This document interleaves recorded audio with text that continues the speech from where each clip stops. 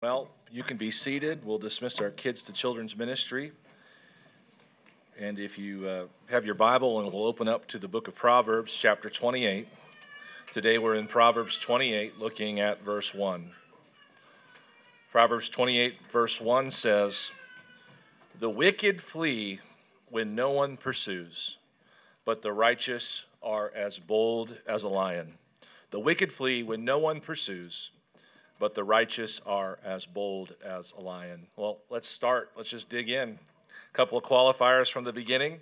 The first thing to note is that the fleeing that is being condemned in this passage is a sinful fleeing, and the boldness that's being commended in this passage is a boldness flowing from true righteousness and not merely self-righteousness.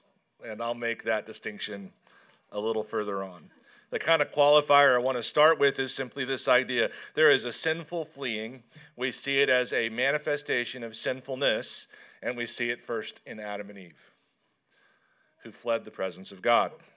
And we see this same sinful fleeing, and we'll discuss this again in a moment, the disciples at the cross. But there is also a righteous fleeing. We're told in Scriptures to flee sexual immorality, and we're told in the Scriptures to have nothing to do with certain people, or so on and so forth. So there's a sinful fleeing, and there's a righteous fleeing, and there is a sinful boldness, which is boasting and arrogance and pride. And then there is, of course, a righteous boldness, and that is the main subject of the message today. In many respects, this message is just a continuation of the message last week, which is essentially asking, what is our proper posture toward the future? The future being kind of a stand-in, a representation of uncertainty itself. How should we interact with uncertainty? And last week we talked about three potential positions. And the first two are sort of something that we would sort of almost go through a spiritual ping pong with. We'd be jumping sides, and the first two would be, you can be arrogant and boastful about tomorrow. And the Scriptures warn against this very thing, where you essentially tell tomorrow that you're in charge, which of course is a lie. And then the other option is anxiousness toward tomorrow, and that's sort of the future telling you that it's in charge, and that would also be a lie. And we said that there's a third option the Scriptures present and command us to, and that is instead of arrogance and anxiety, we should have a posture toward uncertainty that looks something like adventure. Adventure being, I'm not in charge, but my God is the Ancient of Days, and He is already in the future. He is already in whatever uncertainty that I see. It is absolutely certain to Him. And so really what we're talking about today is another way of discussing this sense of adventure, because that's what boldness is. Boldness is simply an attitude toward risk. If you don't have risk, boldness can't emerge. If you don't have uncertainty, boldness can't emerge. Boldness is simply another way of talking about what we talked about last week, which is this adventurous spirit toward uncertainty that is rooted in reliance on who God is. Now, it's very important to me today. I have a very specific goal today, and I'll reveal that in a moment, but it's very important that we understand how full-orbed boldness is. So I want to go through some examples of biblical boldness. Most often, I think, when we think about boldness, we tend to think about people speaking up. Fair? Most of the time, when we think about boldness, we think of people speaking up. And certainly the Bible has plenty of instances where that is included in the category. John the Baptist confronting Herod, that was a very bold move. Jesus himself, boldness all over the place. Paul opposing Peter to his face, boldness. So this idea of speaking up is included in the idea of boldness. In the book of Ephesians, for instance, Paul actually asked the Ephesians to pray for him that words may be given to him in opening his mouth boldly to proclaim the mystery of the gospel. So I think that is the default category when I say we're going to talk about boldness. We would most likely think, well, then that means we're going to talk about boldness in speaking up. But the truth is that boldness is really the manifestation of all virtues. I'll get to that more in a moment. And that boldness is sort of just the expression of all sorts of virtues in the face of uncertainty, in the face of risk.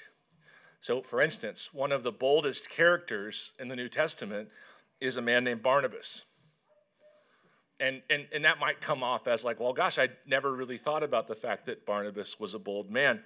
But the truth is there was a moment when Saul, who we know as the Apostle Paul, had been converted from a state in which he was a real and present physical threat to believers. He was actively breathing out murderous threats against believers. He was persecuting believers, and he was reported to have been converted. But the text in the book of Acts says that no one would meet with him because they thought maybe he was playing possum, and so we find one man willing to meet with him, and that is Barnabas. That move tells us that there's a bold way to love. There's a bold way of embracing people that comes at a risk to ourselves. And well before that, we saw Barnabas selling his property and giving it to the church. And so that means that boldness can manifest not just in speaking up and not just in loving people and welcoming people. Boldness can manifest in giving. And then when the Antioch church is sort of a question mark of like, what's going on there anyway? One person steps up to face all of that uncertainty, and it's Barnabas. And so you can see there again that Barnabas' posture toward the unknown, particularly the unknown in others, is a posture of boldness. When he left with Paul to do missions work, left the church that he had helped establish that was really kind of the happening place in the New Testament church, when he left that for the great unknown, that was boldness.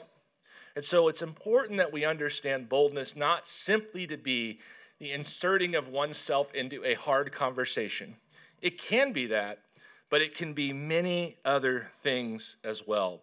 Boldness is really the application of any Christian virtue in a moment that feels or seems risky. That's a good way to think about it. It is adventurism personified with this word boldness. Now, I'm not going to take a lot of time to explain the value of boldness. Oftentimes, I feel like when the scripture commands something, then we should just be like, okay, let's try to figure it out then. If God's telling us to do it, let's figure out how to do it. Let's spare one another the patronizing sales pitch where I try to convince you that you should do what God wants you to do. Just hopefully you want to do what God wants you to do. But I will tell you that one of the things that you wouldn't want to sleep on related to boldness is the incredible benefits it brings to other people. I think that often our resistance toward boldness, godly boldness, has a bit of resistance, masked perhaps, though we would articulate it this way, that we are concerned about hurting others and so forth. I think that can be bought too quickly when in reality we're afraid of hurting ourselves. But I want to make sure we understand that boldness is of great benefit to other people. Last week, I mentioned a quote from Edwin Friedman in his book, Failure of Nerve, and I just want to revisit that quote one more time. He says, "We are on our way to becoming a nation of skimmers, living off the risks of previous generations and constantly taking from the top without adding significantly to its essence." This is sort of like a civilizational employee who earns a salary but doesn't earn any money for the company. And Friedman's concerned that our culture is becoming that, a culture of people who are taking from the till but not adding anything to the reserves. And he says that everything we enjoy as part of our advanced civilization, including the discovery, exploration, and development of our country, came about because previous generations made adventure more important than safety. So what I'm saying is that we live on the backs of other people's boldness.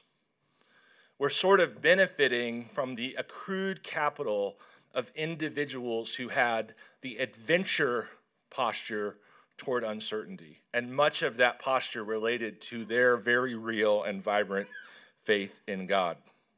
So when boldness is right, it benefits others. And I want to commend boldness to you out of your sense of love for others, and not only others in this age, but in the ages to come. And I want you to consider boldness as an act of kindness to future generations, just as those who were bold in the past provided much for you. But I also, and this is my main aim, I also believe that many of you, have received an incredible gift of God, many gifts from God. And I believe that in many instances, the final piece of the puzzle is to take on boldness in dispensing who God made you to be to the world. I think of you as sort of like a garden hose and full of hepatitis. No, I'm kidding. A garden hose, and you're dispensing the water of life from Jesus Christ, right? And the truth is that many of you have spent years walking with the Lord, and whether that's been a long time or a short time, he has made you, an individual, this essential expression, this essential, unique expression of his image. And people need you to show up, and not at a trickle. People need the bold you. The bold version of you, not the bold version of me. The people need the bold version of you. In the Screwtape Letters, C.S. Lewis says, courage, and I find no problem just substituting boldness there in this instance, courage is not simply one of the virtues, but the form of every virtue at the testing point, which means at the point of highest reality. And so what we're really talking about with boldness is not really an add-on attribute. It's the expression of all the things God has already done in your life in the face of risk. It's the freely giving of who God has made you to be, the truth he's given you, the gifts he's given you, the resources he's given you. It's the turning on of the faucet all the way. And the world needs the full you, not the timid you. The world needs the full, bold version of Christ in you, would be the more accurate way of saying it, not the dribbled version of Christ in you. And so as I was preparing this message, I was thinking specifically about you as individuals. And I wasn't thinking in a critical sense of this person's fearful or this person's bold or this person's wrongly bold or so on. I was just praying. I was just asking the Lord, would you help each person in our congregation who you have made to be a unique version, a unique sort of representation of your goodness and glory, would you allow that person to be bold in them being the person you've called them to be? Would you turn the tap all the way on in each one of our lives and let each one of us be who God's called us to be to the world, not at a trickle, not at a timid trickle, but in a full-blown, opened-up faucet, adventurous attitude toward the future, bold, courageous position toward risk and uncertainty. That's what I'm praying for. That's what I'm asking the Lord to do. I'm not asking the Lord to make you someone else. I don't think you need to be someone else. I'm asking the Lord that you would be allowed through his gifts, through his Spirit, to become the boldest version of Christ in you that's possible. Now, how do we get there? Well, some of us are going to get there by looking like Ruth. This boldness of Ruth, who says, I think almost before she realized what she said, who knows? Your people will be my people, and your God will be my God. Bold commitment, bold loyalty. Ruth intruding herself upon the tent of Boaz. That's boldness. The widow giving her last bit of money. That's boldness. There's another boldness I want to talk to you about. Is sort of the Barnabas of the Old Testament, I think. Jonathan, the son of Saul. Jonathan himself was positioned to simply sit back and let life come to him, take no risks, and essentially wait for the inevitable downfall of his father, whom he could see clearly was a fool. And so he's similar to Barnabas in a way that he boldly loves who turns out to be the main character of those stories. Barnabas with Paul and Jonathan with David. And so there's all sorts of bold love and bold risks and bold living that takes place in the life of Jonathan. But I want to just remind you of one of the stories about Jonathan. It shows up in 1 Samuel 14. He goes to his armor bearer and he says to the young man who carries his shield, "Come, let us go over to the garrison of these uncircumcised." The Philistines, they were at war with the Philistines. It may be. This is his posture, his appropriate adventurous posture toward uncertainty. It may be that the Lord will work for us. For nothing can hinder the Lord from saving by many or by few. And so at the end of the story, Jonathan and his armor bearer went up together and killed about 20 Philistines all by themselves. And of course, the idea itself, this is another thing I'm praying for. Bold imaginations. The thing that he did is impressive, sure. The thing that he thought, the possibility he entertained, that's boldness. It's a baptized, as this was what Lewis would say, a baptized imagination. It's an imagination adjoined to the realities of who God is. And so when the rest of us would see 2 people versus 20, and it just literally would never occur to us. A bold man with a bold imagination, might even say a bold prayer life, looks at something utterly impossible and says, well, maybe God will do that. And so what I'm asking the Lord for as I prepared this message is that he would turn us into bold people. And the other piece of the Jonathan story I love so much is like, yes, God can use just one, but he is most likely to use at least a few of us walking together in our unique individual expressions of boldness. I think that one of the great dangers to the great threats to a church walking in unified boldness would be for us to look at your expressions and say, you are a coward because you're not doing this exact thing I'm doing. And I think it would be easy for some of the people who are doing less offensive things that make the world less angry. Because, I mean, let's be honest. Like suppose that you're like, I'm going to give all my money and start a food pantry. No one's going to be mad at you. Right? Now, you're being bold, but no one's going to be angry with you. But suppose someone else said, I am going to invest wholeheartedly in opposing some thing happening in the world that has just all kinds of hostility associated with it. But it's really easy to look at the person who's taking the stand on the hot issue and either falsely attribute boldness where it might be self-righteousness, or to look at that man and say, you're being sinfully bold. You're just embracing controversy. You need to be more winsome. It's like the thing that we need to realize is that together, if we walk together, trusting the Holy Spirit, who is the author of boldness, we'll see, well, I just think it'd be marvelous. And I think you would think it was marvelous too. So where does boldness come from? Well, let's look back at the text again. Proverbs 28:1. The wicked flee when no one pursues, but the righteous are as bold as a lion. The wicked flee when no one pursues, but the righteous are as bold as a lion. If we want the right kind of boldness, we need righteousness. Any kind of boldness not based on righteousness is bloviation and boastfulness and arrogance. It is not the kind of boldness commended here. We want the kind of boldness that comes from true righteousness. And this is the main idea of this text. So where does this righteousness come from? Well, we on this side of the cross have a much better answer to that question than the original audience of this proverb had. For we know 2 Corinthians 5:21 gives us a very clear answer as to the source of righteousness.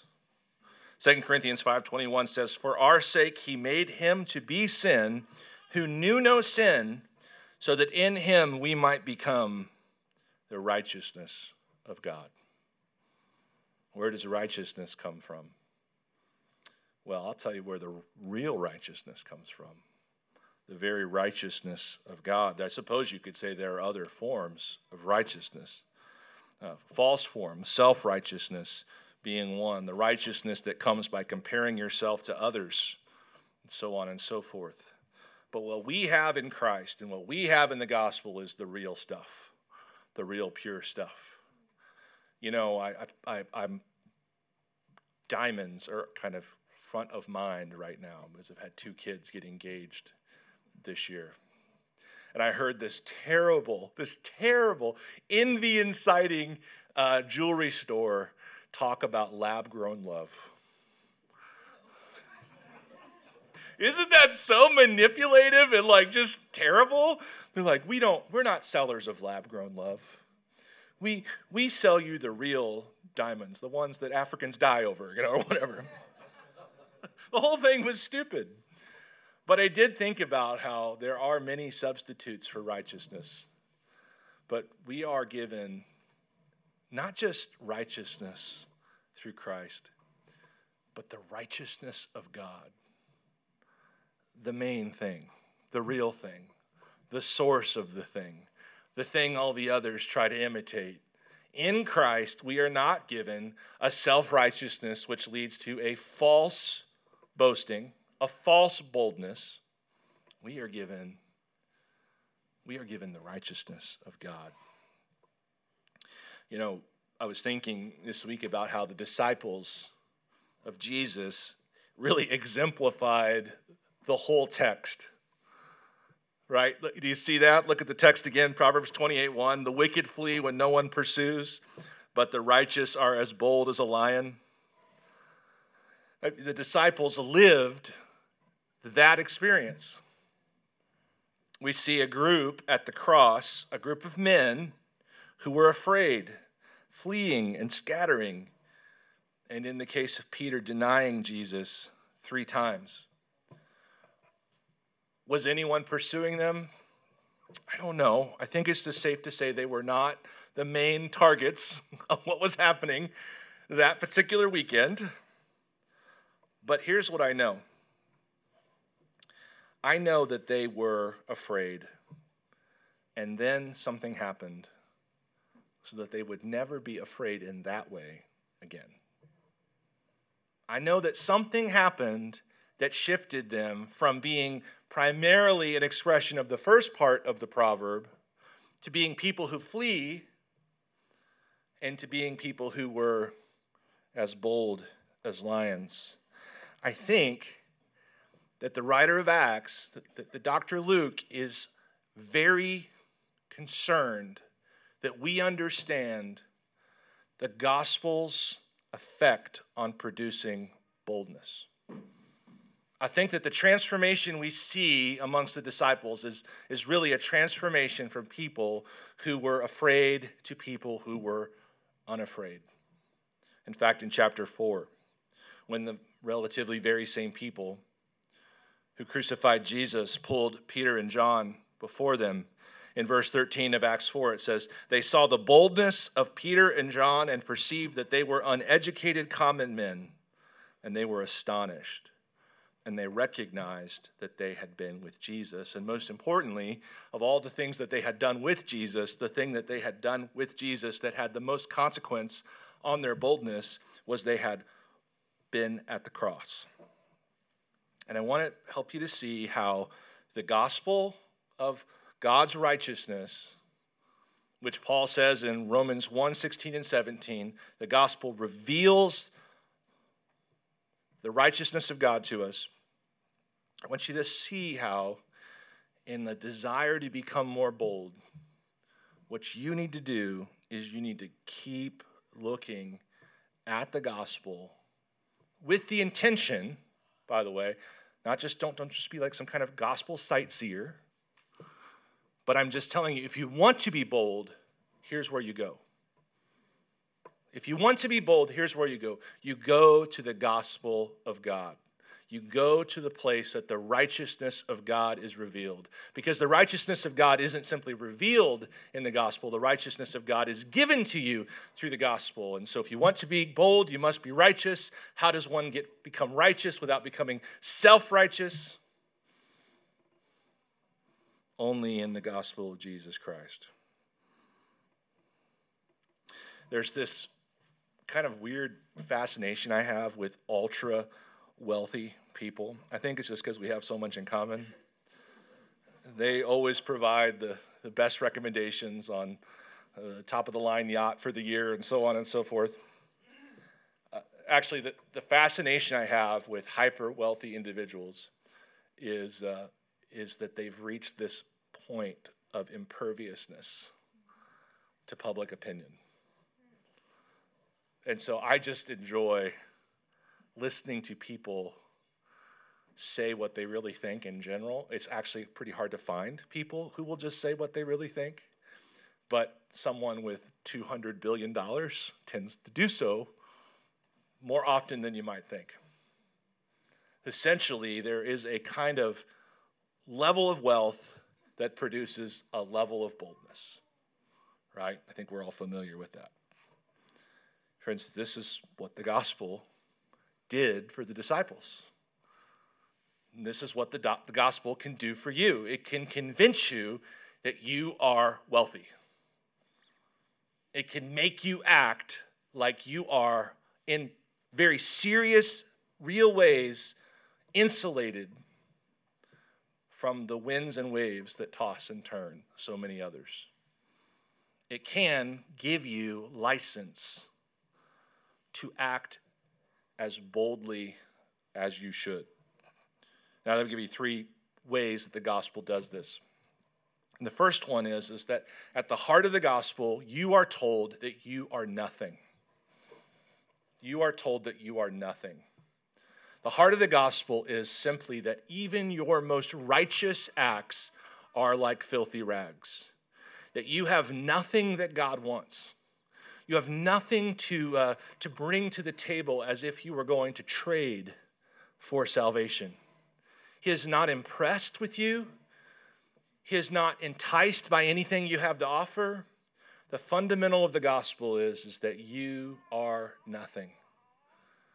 God did not do all that he did because he looked down through time and said, well, that one's super special. And I got to make sure I've got him in my little collection. It is not that way. Now, how can you or nothing produce boldness? Friends, I think that people need to understand how often fear or pride amplifies fear. Let me just give you an example. So what I'm suggesting is that there are lots of things in life to be afraid of at kind of a reasonable level of fear. So you can think of Josh's guitar back here. If I unplug it from the amplifier and I played it right now, you could hear it. So there's things that are fearful and scary in life. But then when you plug it into the amplifier, suddenly the fear is just so much more.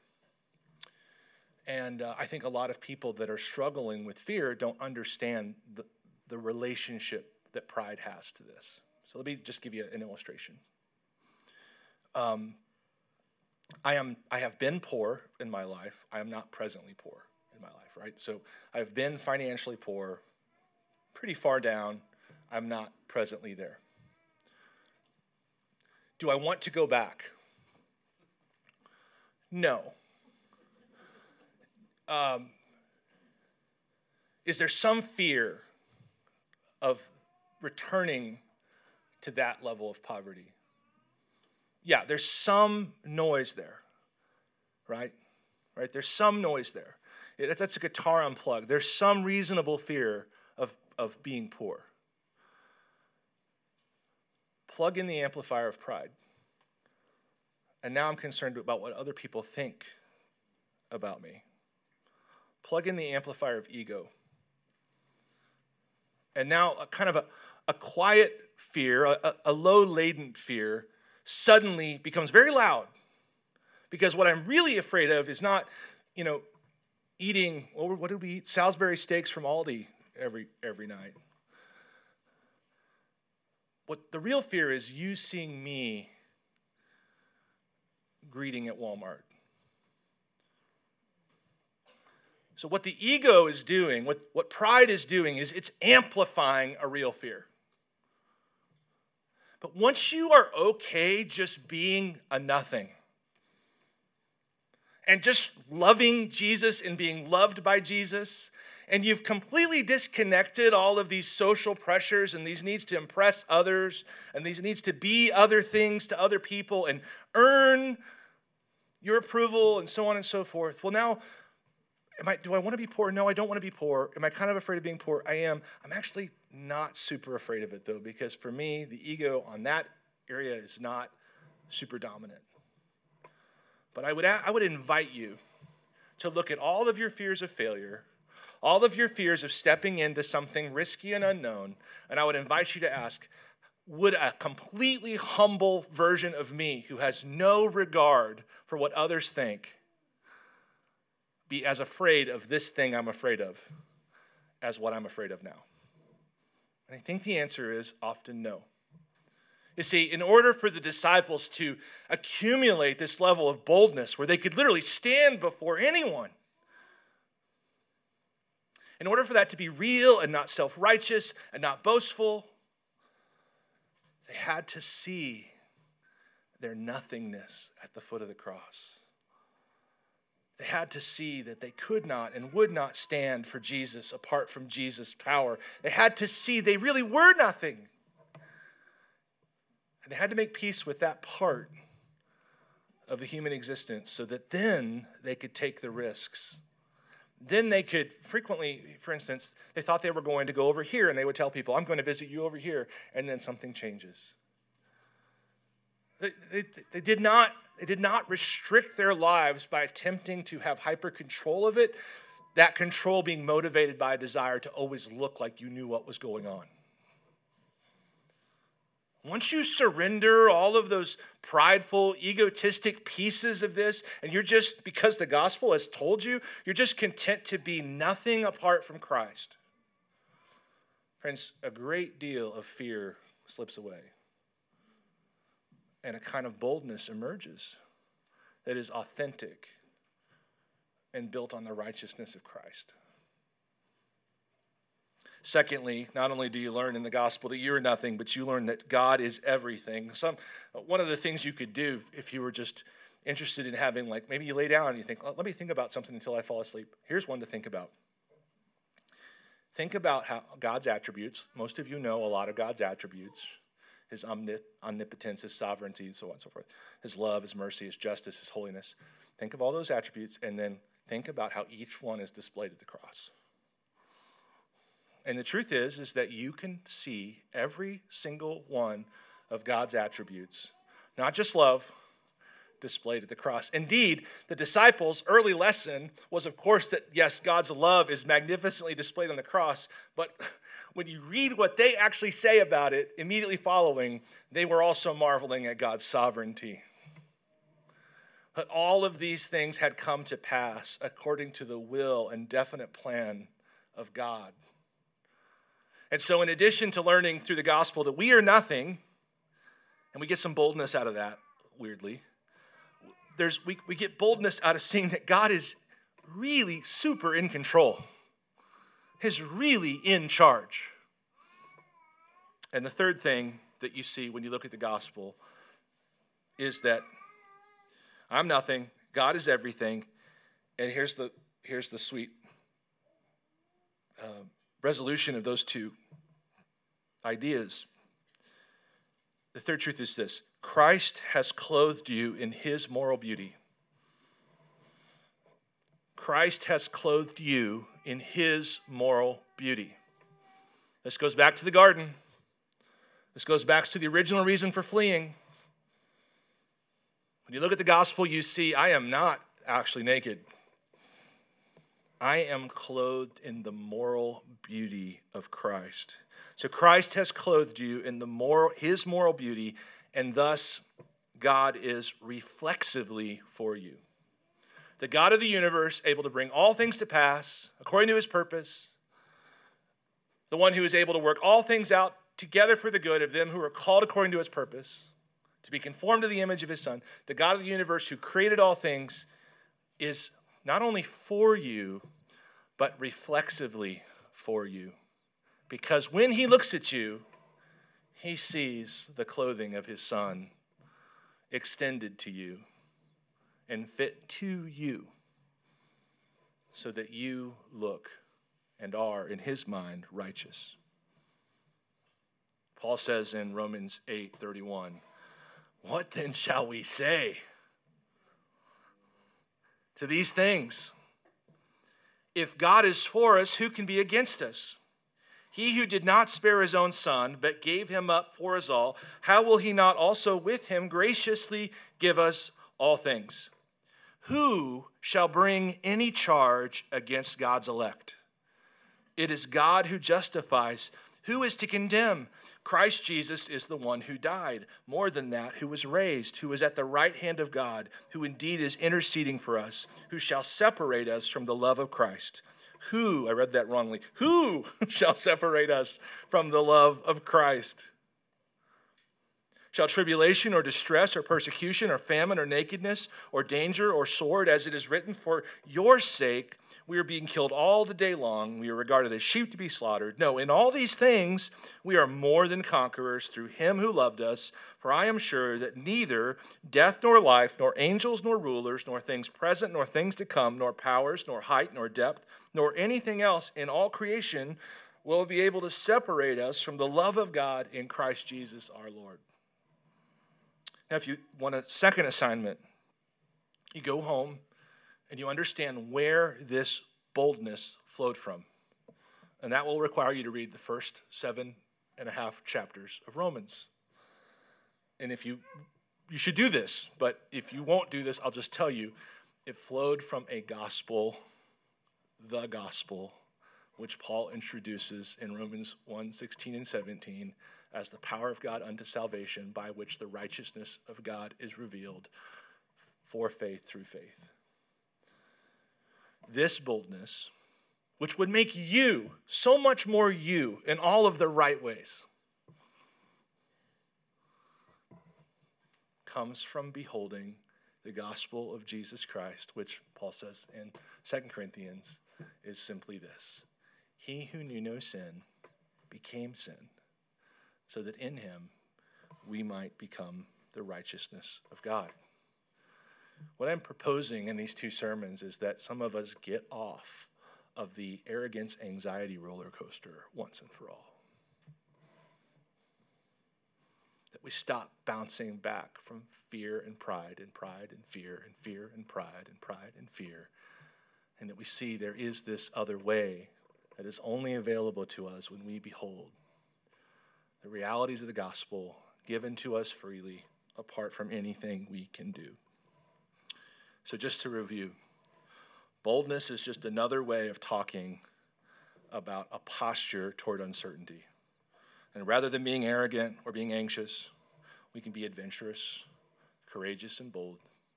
And if you're looking for the one thing that sort of typifies all of the heroes of the Bible, it is something like what I'm talking about right now. God is interested in creating a bold version of you. Think of you in text, highlighted, Control A, Control B. God is interested in creating a bold version of you.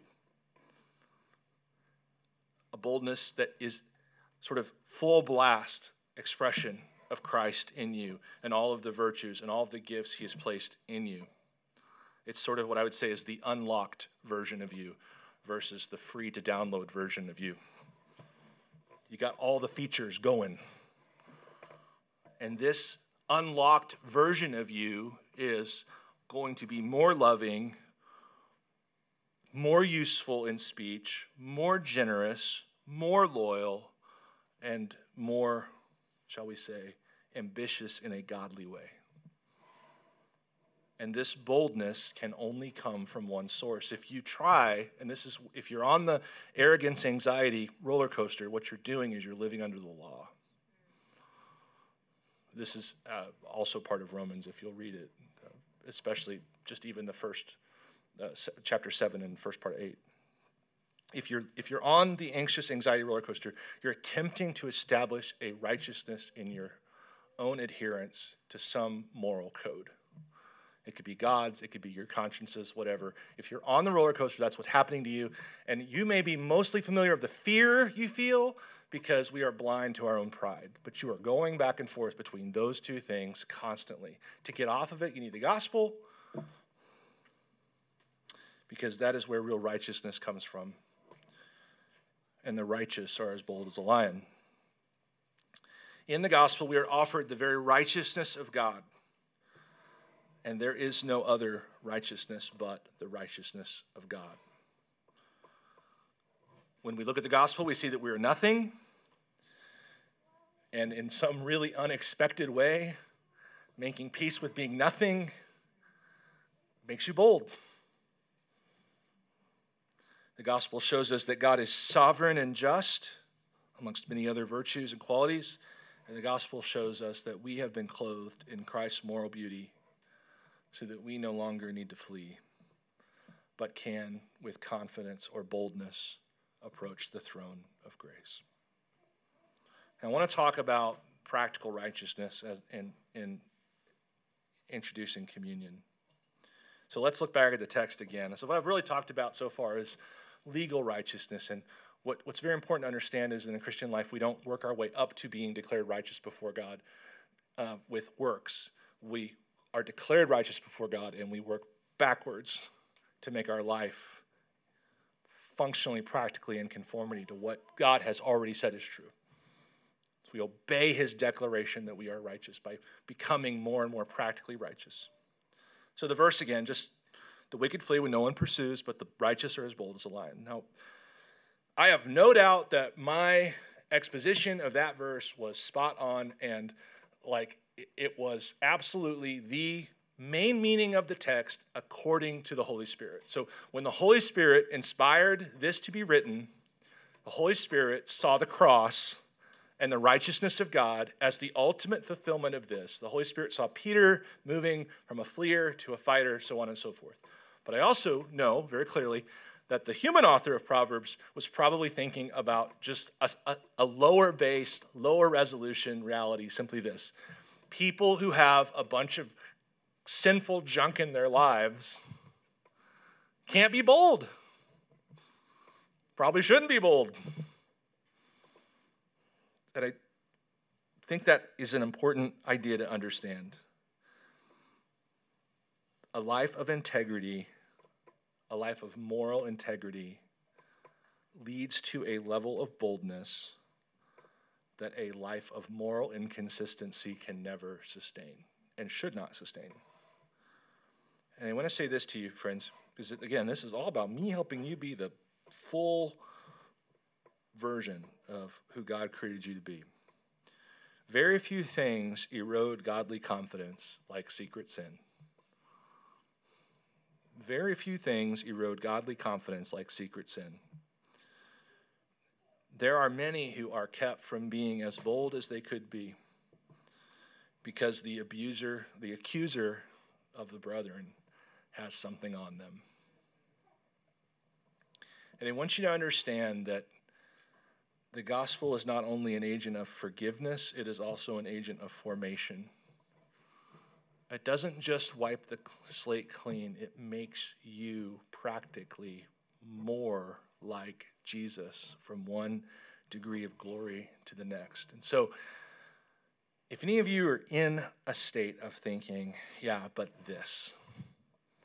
Friends, I've been under the preaching of the word before where something wasn't okay with me.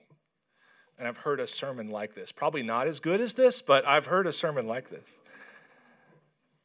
Friends, I'm the biggest yeah but guy in the world when it comes to this stuff. And I've felt the yeah buts. I've felt the not you though. Not you. Everybody else maybe, but not you. That preacher doesn't know you. Well, let me help you. 1 John 1:9. If we confess our sins, he is faithful and just to forgive our sins. and to cleanse us from all unrighteousness. And so for some of us, the first bold thing we must do today, do it today. Don't pack this lunch for later. Eat it now. The first bold thing some of us must do is to boldly believe God, who says, if we confess our sins, he is faithful and just to forgive our sins and to cleanse us from all unrighteousness. If we confess our sins, he is faithful and just to forgive us and to cleanse us from all unrighteousness. The truth is that all of the boldness we're commending this morning must flow from that one bold idea, that each one of us boldly asks God for something we have no business asking for. That we boldly ask God for a grace and a mercy that cannot be earned. And then we boldly believe that what he declares in his word is true.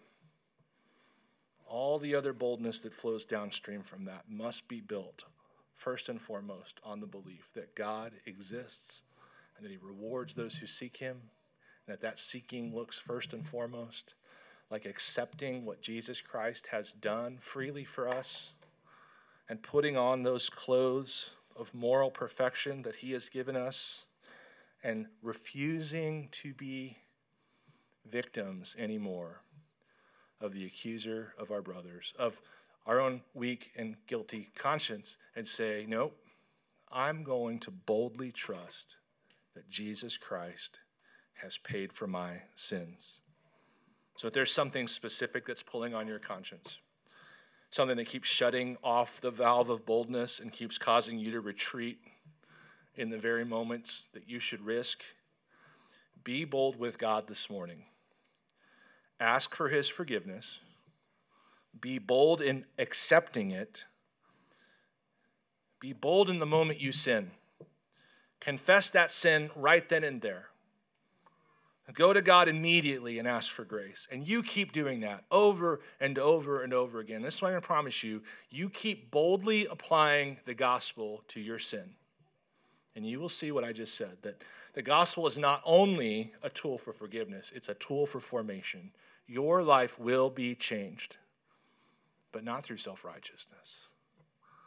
Not through the self-righteous, self-punishing distance you inflict upon yourself and God for a matter of a few weeks or something until you forget or the thing seems less bad.